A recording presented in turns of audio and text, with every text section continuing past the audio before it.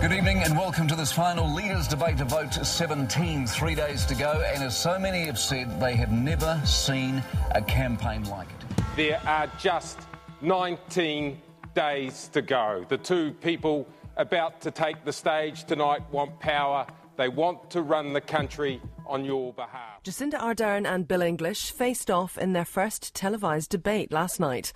The two leaders exchanged blows on their tax, water and housing policies. Jacinda Ardern and Bill English arrived into the studio about 10 minutes before the debate started, shook hands and then settled in at their respective podiums. TV election debates. They're hyped, they get huge ratings and they're analysed to death. The beauty of the TV debate is you're exposed. Three people, hot lights, massive audience, so much on the line. And because they only come around every 3 years, there is a sort of a high wire element to it all. Anything can happen. Kia ora, I'm Alexia Russell, and today on The Detail, we're looking at three of the elements that make up those big political debates: the participant, the host and the referee. There's nothing like the pressure of the live leaders' debate on television. Well, that's one take. It was bloody nerve-wracking, actually. RNZ investigative journalist Guyon Espiner hosted the 2011 Leaders and Minor Parties debates for TVNZ. That was the second-term John Key, Phil Goff era. It was extremely nerve-wracking for me. We had an audience of about 1 million people for those, and you're also in front of a live audience in the studio. And, you know, this is a few years ago now, and I was pretty nervous about it, to be honest with people. It's a big deal because there's a lot at stake, and there's a lot of eyes on you, and there's a lot of weight of responsibility because you really do feel that, you know, this is a key moment in the election campaign, and it's a key democratic moment, and that you need to be fair and that people are going to judge you. And so, yeah, I think there's a lot of pressure on you to do it, but it's pretty exhilarating as well. You said that, you know, people judge you, and it's true. We're not just looking at the politician's performance here. Everyone's looking at how the host did. Did you really feel that pressure? Oh, big time. And you see that pressure too, because even at that point in 2011, the online presence was very high, and Twitter was, while still in its infancy, I guess, was a big force. And you'd be trending by the end of the night, and someone would be talking about your tie or whatever it was that you did, or whether you were biased towards one side or the next. So yeah, you are going to be part of it. There's no doubt about that. And no matter what your style, you're going to be part of it, because usually for those things there's only 3 people in the room, and you're one of them. And you know, as a journalist, you're used to being impartial. You hope that you can be as impartial as possible. But is this, you know, exacerbated in this situation? Yeah, very much so. It is heightened in that environment. And I'd have to point out it's a very different skill than interviewing. It's a very different format, because you're genuinely trying to moderate a debate, and you're trying to create, and if you ultimately want to try to get them to debate each other. I mean, the one I faced was Goff against Key. Let's go to our debating chamber now, and our moderator, Guyon Espiner. Thanks very much, Mark, and kia ora, and welcome to you at home, and welcome to our two party leaders, the Labour leader Phil Goff and the National leader John Key. And Goff decided, because he was the underdog, to absolutely go for it. So he was tearing into John Key, and John Key wouldn't look at him. And so I had this incredibly strange dynamic for me. I'm sitting in the studio standing, and I'll get to this because that's important too, where you actually are physically. So the first debate was a standing debate. I had Goff piling into John Key because he was the underdog. He was swinging sort of haymakers around. There are billions of dollars. Okay, well, I am saying it's nonsense because we will. No, let me respond to that. You've had a fair go. John Key was miles ahead in the polls, so was trying to just brush Goff off, and he wouldn't look at him at all. So John Key's looking at me. Phil Goff is tearing into John Key, and I'm kind of going, how do I manage this traffic? And it is a bit like being a traffic cop in some ways, and the thing can fly out of hand, because what do? You need exit strategies if you're moderating one of these debates. What am I going to do if? Because it can spiral out of control pretty quickly, because if someone decides they're not going to play by the rules, what are you going to do? and if someone just either keeps talking, you have to decide, am I going to shut this down right now? And if they don't listen to you, then you're in trouble, so it can be a bit like sort of managing children. When am I going to pull the big stick out and say, look, this is it, guys? So you got to factor all that sort of stuff in, which is it's pretty interesting. So you need a referee skill set more than an interviewing skill set. Yeah, you do. Yeah, big time. That's right. And sometimes I look at debates and, some of the people that I think are the best interviewers aren't necessarily the people you want to do the debates. And everyone goes, oh, why don't you give it to so-and-so? They're a great interviewer. As I say, it's a different skill. And I guess at the same time, you've got someone in your ear trying to encourage you to go this way or that way or shut it down or keep it going. Yeah, and worse than that, I think we had a clock. I remember we had a producer saying, oh, John Key has had, 87 seconds less than Phil Goff time on this particular segment. I mean, obviously we weren't going to be held to that, but they were clocking it, and you did need to try to factor that in. And that was especially problematic with the minor leaders debates. From memory, we had like 6 of these guys. I don't know what they're going to do this year. It's always a nightmare who you include, and that can even end up before the courts. And that's exactly what happened in 2005. TV3 decided, in preparing for the debate, that their studio wasn't big enough to accommodate, I think from memory, it would have been 8 people. It couldn't accommodate 6, so they dropped off the bottom 2 polling parties, which were Jim Anderton's Progressive Party and my United Future Party. That's Peter Dunn, the United Future leader, who took TV3 to court when it told him he couldn't take part. I tried to chop out Peter Dunn and Jim Anderton, who were both leaders of small parties at the time. And that's Mark Jennings, who was TV3's head of news at the time and through more than 20 years of political debates. Basically because these debates got so unwieldy with so many participants, and in fact you were only giving leaders like 4 or 5 minutes out of the hour. So with those 2 in it, there would have been 8 people on the podium, is that right? Yes, too many in my view. So I tried to stop them participating in the debate. They took me to court and they won. We weren't optimistic about our chances, but it became very clear minutes into the case that the line of defence from TV3 was, well, look, this would mean we'd have to knock up 2 new podiums and we haven't got room in the studio and I'm terribly sorry, something's got to give. And the judge took the view and sort of kept coming back to say, but what about the expression of democratic opinion? Well, we just haven't got room. Well, we felt we put across a pretty good argument, but the judge did see it as very much their democratic right and very important for these smaller parties to be included in the debates. And of course, what we did was squeeze in a couple of extra podiums right on the end. I remember that night because it was at Auckland Grammar Theatre, and I went up to Peter Dunn and Jim Anderton and shook their hands and said, no hard feelings. Anderton was fine. Peter, he wasn't that impressed by the whole thing. It was quite a landmark ruling from the judge. One that's never been challenged, interestingly enough, nor has it been overturned. It just really came back, I think, to how the judge saw the democratic process. And I think what it illustrates is how important these debates are under our current MMP system. It's extremely important. I know, for instance, I was stunned to discover the following morning that between the end of the debate and the start of business the following morning, there'd been over 80,000 visits to our website. That's the sort of thing you just dream might hope during the course of a campaign, let alone happening in a few hours.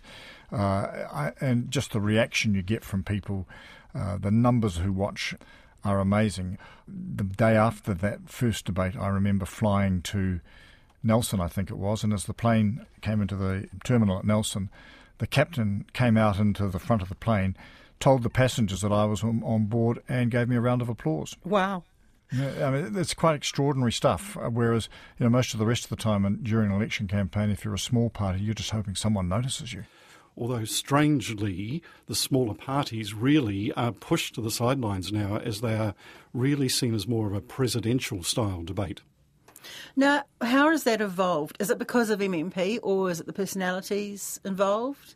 Yeah, I think it's more to do with the big parties still really wanting to be dominant in these races.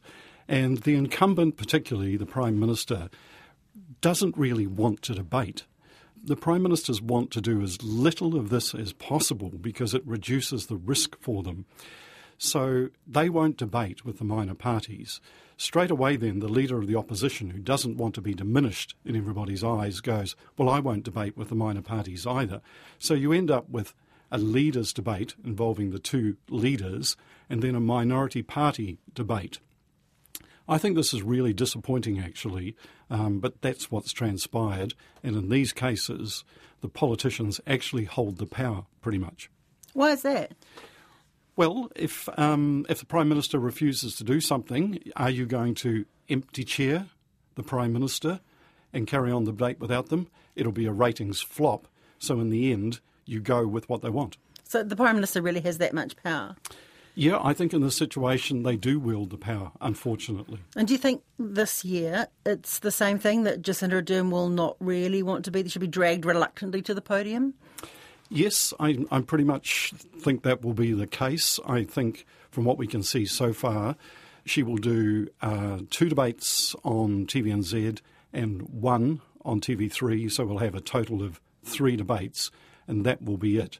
The minor party debates will take place without the leader of the National Party or the leader of the Labour Party. Okay, well, let's talk about the people that you've encountered during these debates, because you've been there through Clark, Key, Peters, Bill English. Who's been the most sort of focused and zoned in of those people? They all take it very, very seriously, and they all take the day off campaigning to prepare, and their staffs are heavily involved in the preparation days ahead of the actual debate. I always found Helen Clark to be very much in the zone when she arrived at TV3, for instance. You greeted her, but she almost looked past you. It wasn't because she was being rude in any way.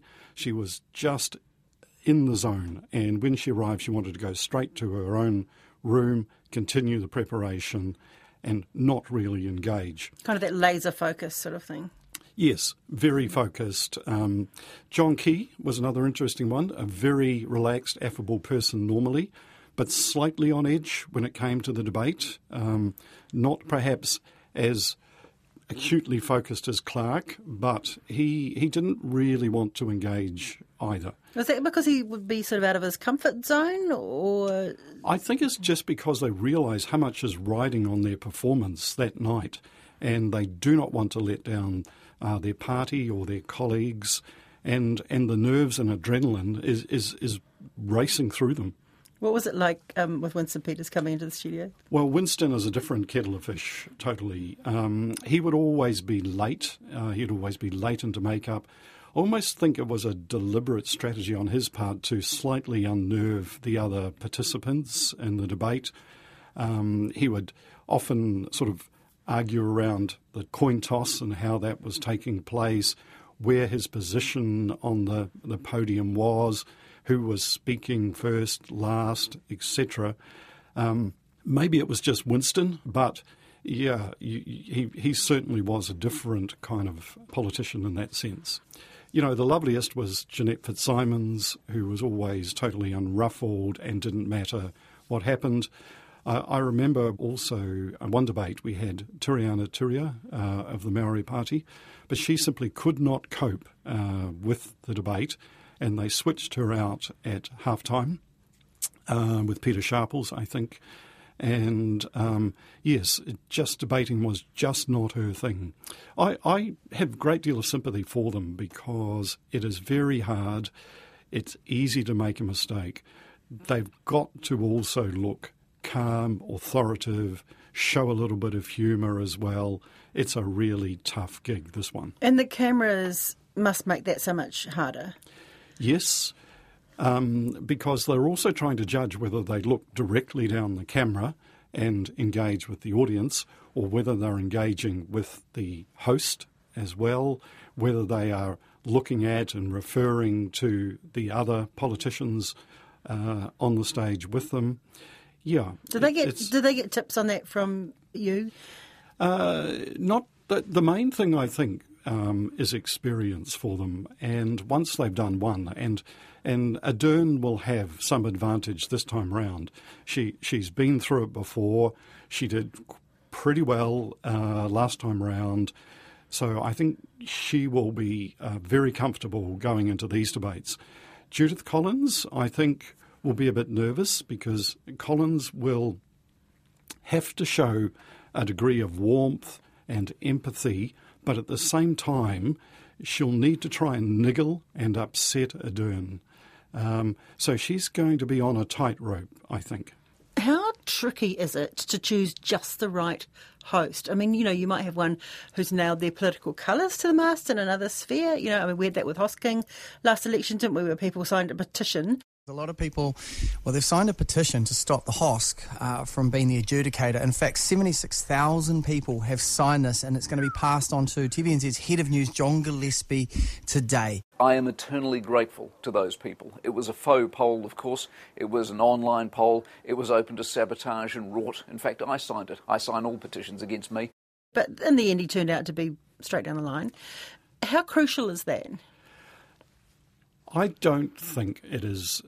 Look, I think the parties try to take advantage, perhaps, of this line that, say, Hosking is right-wing, Campbell is left-wing, etc.